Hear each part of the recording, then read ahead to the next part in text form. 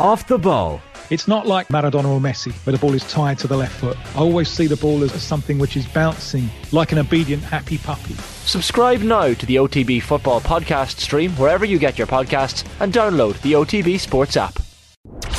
OTB AM. With Gillette. Get into your flow with the new Gillette Labs Razor with exfoliating bar. Glenn Durrant, good morning to you. How are things? Yeah, good morning to you both. How are you doing? Keeping well. Three-time BDO World Champion, of course, and PDC Premier League Champion as well. Glenn, I don't know where to start. Was that the greatest PDC World Championship final of all time? I don't think so. I mean, it was an unbelievable game, but I don't think much would ever top the Barney versus Phil Taylor game, which was pretty epic. I mean, I go all the way back to 1989 as well with Jockey Wilson, Eric Bristow. So there were some fabulous games, and I just think heat the moment. Sometimes I think it was the greatest game, but definitely the greatest leg was involved. That was pretty unbelievable to watch that live. That leg, I mean, I don't even know where to start. Per Wayne Mardle in the commentary booth had to go and take a break for his voice sake. But have you ever seen anything like that? No. I mean, it's honestly, as a dart player, we dream. And when you go to bed and you dream of picking up a Lakeside trophy, picking up winning Ali Pally, the Premier League, and then you dream of 180, or winning a tournament on 170. So for actually to happen was unbelievable. And, you know, I love my Twitter. And I put a tweet on about Wayne Mardle saying how good his commentary was. And I think it's had more likes than when I won the Premier League. So go figure. Yeah, I think people were getting excited off the couch a bit like Mardle after that nine-darter happened. It was the quality as well, Glenn, of the play, because there was one stage where Michael van Gerwen was averaging 121 and he won just one leg in that set, which kind of speaks volumes as to the quality that was on show. I think Michael van Gerwen was a little bit shocked, actually, because he just was effortless throughout the tournament, and you know, people were writing off Michael Smith, and I think no word really hit Michael van Gerwen back this past couple of weeks. So, you know, after the first set I had my concerns, but then, you know, that just all turned on that nine-darter leg where Michael could have won with a 1-4-4, and moments like that change games. But unbelievable. You know, to be sat at home watching it was pretty incredible, and just a wonderful final, and delighted for the Bully Boy. Remarkable, and I think I was getting carried away along with Stuart Pike and John Part. They were saying it was the best darts match they've ever seen. Of course, as you said, there's a bit of recency bias potentially in there, but there was one point, I think it was the seventh set, Glenn, when Smith had a 130 checkout back from 2-0 down, and that was to go 4-3 up. Felt like a turning point. A huge one. The seventh set as well, Van Gerwen had darts to win this set, and I said to my wife, I said, he looks drained now. And I just said he looks, and it's not often you say that about Van Gerwen because he plays, you know, to the final whistle. But I think that fifth set and seventh set took an awful lot out of MVG, and from there, Michael Smith. You know, sometimes as a dart player, the only difficult thing after that is getting over that finishing line. And Michael Smith had a little bit of a wobble, but then his last three legs, you know, he dipped like Colin Jackson in the 110-metre hurdles, so it was great to see. I think at one point in that fourth set as well, there was 9 consecutive legs in favour of Michael Smith, which, when you look at Michael van Gerwen's performance in the quarter-final and semi-final and how dominant they were, you know, not giving his opponent a set in either game, that's quite remarkable. It speaks volumes as to the levels that Michael Smith reached. But that's an interesting statement as well, that nobody really, you know, sometimes like in a boxing fight, if someone hits you with a left, you want to hit them with a right, and MVG all week was just jabbing his way to victory. And Michael Smith in that second, as early as the second set, you know, just threw that first big bomb, and then all of a sudden MVG just, you know, it was just a little bit too easy for him. And sometimes you need to be battle hardened, like Smith's been over the past 17 days, and go through areas where you don't think you're going to win the match. You know, against Martin Schindler, he was arguably very lucky to win that game, whereas MVG just cruised his way through, and when it came down to the battle at the end, he just wasn't up to the challenge. We were kind of speaking at the start of the show, Glenn, about that nine-darter and trying to compare it to other sports, and we've had the conversations in recent weeks. Sean Murphy, another man on Twitter, who points out the degree of difficulty. I see you shaking your head already, but 147, nine-darter, hole-in-one. Where do you stand on this whole debate? Yeah, I'm a 100-break snooker player myself. You know, that I grew up playing a game called billiards. and we have got so many world champions from the Teesside, Middlesbrough area. So it was our sport. So obviously the transition from billiards to snooker. So, I did knock in a couple of centuries in my time.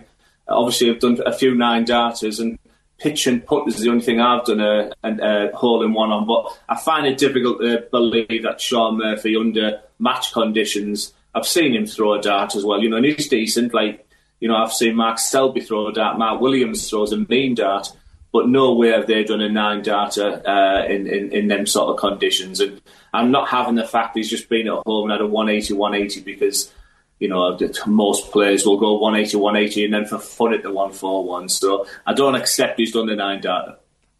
Where do you stand on the difficulty level? I know it's tough to compare them, and maybe in some ways it's stupid to compare them because there are three different sports, but where do you stand?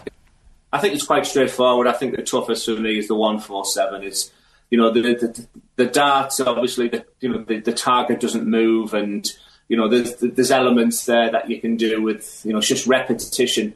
And there's only 9 darts to throw. It's only 1 minute of excellence that you're looking at. The 147 for me is still the greatest sporting achievement I've seen. And, the feeling for a hole-in-one must be just absolutely incredible. But for me, in level of difficulty, playing both sports at a reasonable standard, I would say the 147 is the most difficult.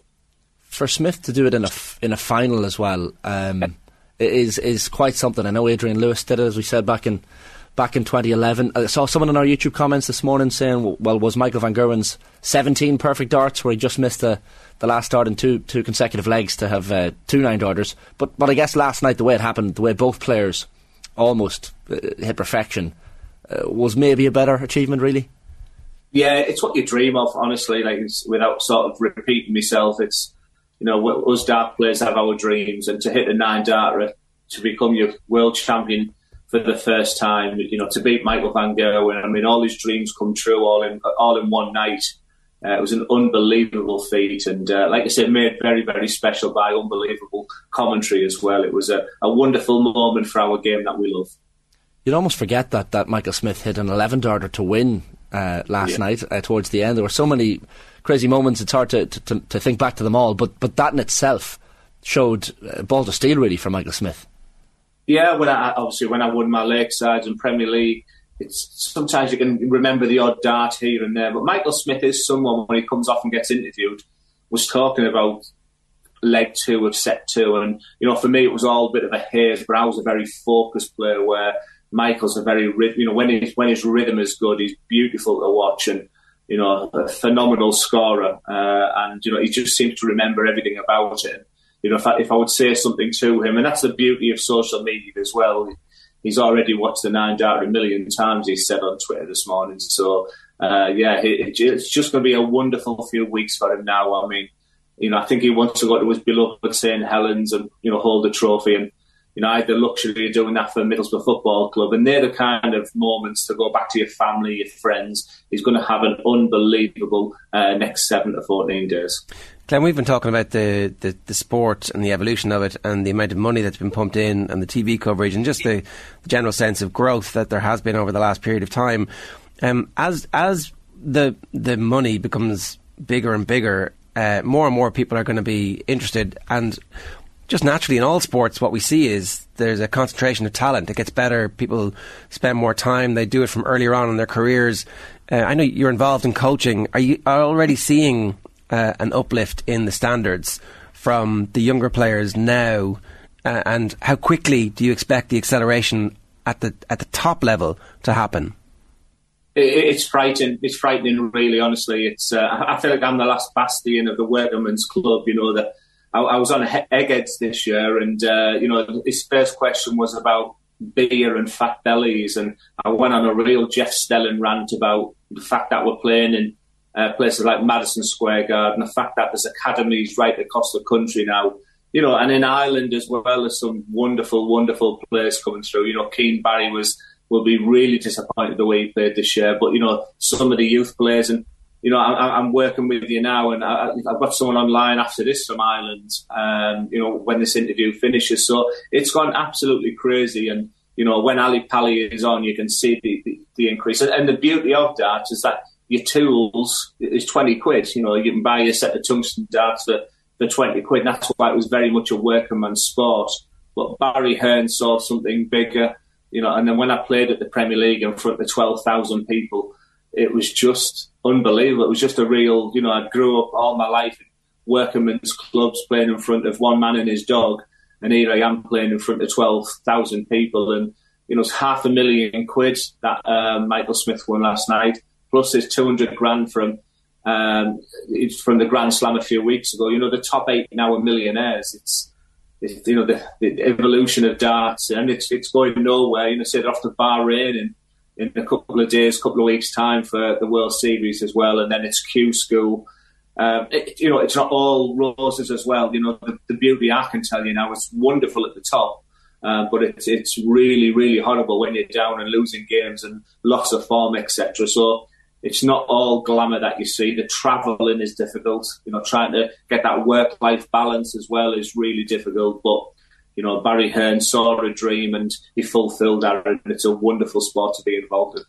You announced your retirement from darts in effect as a player back in November, Glenn. But and you've spoken very eloquently about your fall, I guess, over the 18 months after winning the Premier League itself.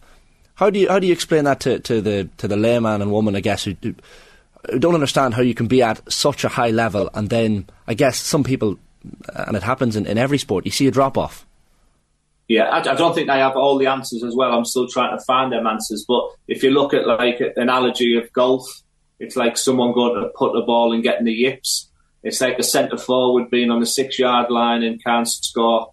And you sometimes just need something to come off your ankle or anything to go in there. And I was fighting away for just a couple of wins there. But for sure, my technique during lockdown began to change for whatever reason. A very funny story was my father-in-law said, "Glenn, because you're getting too fat." And then I realised, was I getting lazy in lockdown? But, I practiced 2 hours a day, every day. I didn't do an awful lot of change there, but I could definitely feel that my throw went from being quite a relaxed throw to very robotic. And then the more you lose, the more the mindset changes. And then I just struggled then to bring my arm back. And I had no confidence at all when I threw a dart. And it was pretty horrible in the end, losing to players and sometimes losing 6-0 to players you could beat. And I remember a couple of moments. I remember playing in the Premier League with no crowd, losing 7-0 to Dimitri van den Berg, ushered back to my hotel room because of COVID conditions, laid there with me dart and the tie still on at the ceiling thinking, my God, tomorrow night I've got Michael van Gerwen and the night after I've got Michael Smith. So as much as we said how beautiful of a feeling it is to be a dart player, and I've had them moments when in Lakesides and Premier Leagues, the lows can be just as bad as the highs, and I feel quite blessed in a way that I've been, I'm able to accept that I've been to the very top, and it feels like I've been at the bottom as well. And if one of the roles I want to do now is be a coach, be a mentor. And speak to people and don't make the mistakes that I did. There's such a psychological element to it. Like, has the coaching given you a second wind? I've seen you speaking before about coaching your nephew Jamie, for example, as one of the top players coming up. That must give you some serious delight to and maybe a second wind in the game as well. Yeah, it's unbelievable. And the moment I lost my tour card, because I haven't retired, you still hope. I don't particularly have the desire to get to the very top again, and it would seem a million miles away. But I'm playing in the World Seniors. I've got lots of exhibition work with Phil Taylor in Germany and in Ireland. So, I'm still playing darts, but I'm getting an awful lot of kick out the coaching. And, the moment I lost my card, I had 3 Pro Tour card players, wanting to come and see me in January. So already I'm dealing with players in the top 64, 32 in the world. But I really enjoy someone who walks in, can't stand, no balance, can't throw the darts, hitting big 13s, etc. And then when they leave and they're going 20, 20, 20. And I get a big kick out of that. But, coaching has been wonderful. But, if people are looking for instant results, it's just not there, because unless you're someone like Josh Rock, where there's just an unbelievable talent, inside of you, then just learn the fundamentals and accept the journey. And if it takes 1 year to get to the top, well, for me, 41 years to get to the top. I didn't travel till I was age 41 and, won the Premier League in my 50s. So, be patient and just enjoy the game we all love. You mentioned Middlesbrough there, Glenn. I know you're a big Borough fan. And look, you're in the playoff spots in the Championship at the minute. Things are looking well. Michael Carrick in charge as well. And I suppose from an Irish perspective, we're watching Darragh Lenihan play really well.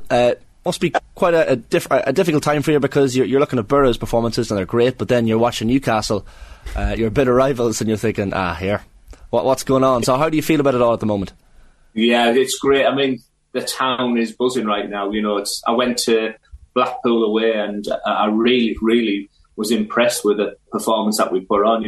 Chuba Akpom is just looking absolutely unbelievable for us, and couldn't score for Toffee last year. So it's great, and it's just good that people have got a smile in the town. It's very much a community club, Middlesbrough. It's the same chairman since the 80s, Steve Gibson, and when Borough's doing well, it just feels good.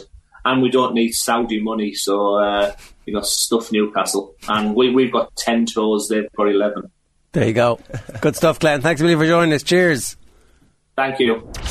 OTB AM. With Gillette. Get into your flow with the new Gillette Labs Razor with exfoliating bar.